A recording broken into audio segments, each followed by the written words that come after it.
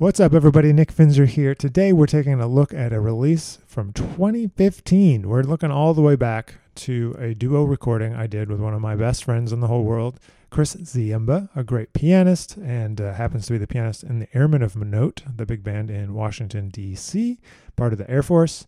And he and I grew up in Rochester, and him from Buffalo, New York, the upstate New York. And we first met when we were in high school playing in a band that ended up going to the essentially Ellington competition in New York, and this is what it kind of inspired me to want to become a jazz musician. But that aside, Chris and I have been playing duo a long time, and we used to play a bit when we were at Eastman together, and at Eastman we played a bunch of recitals duo, and then we actually have 3 records out that are all duo, so I hope you can check those out on Spotify just under Nick Finzer and Chris Ziemba.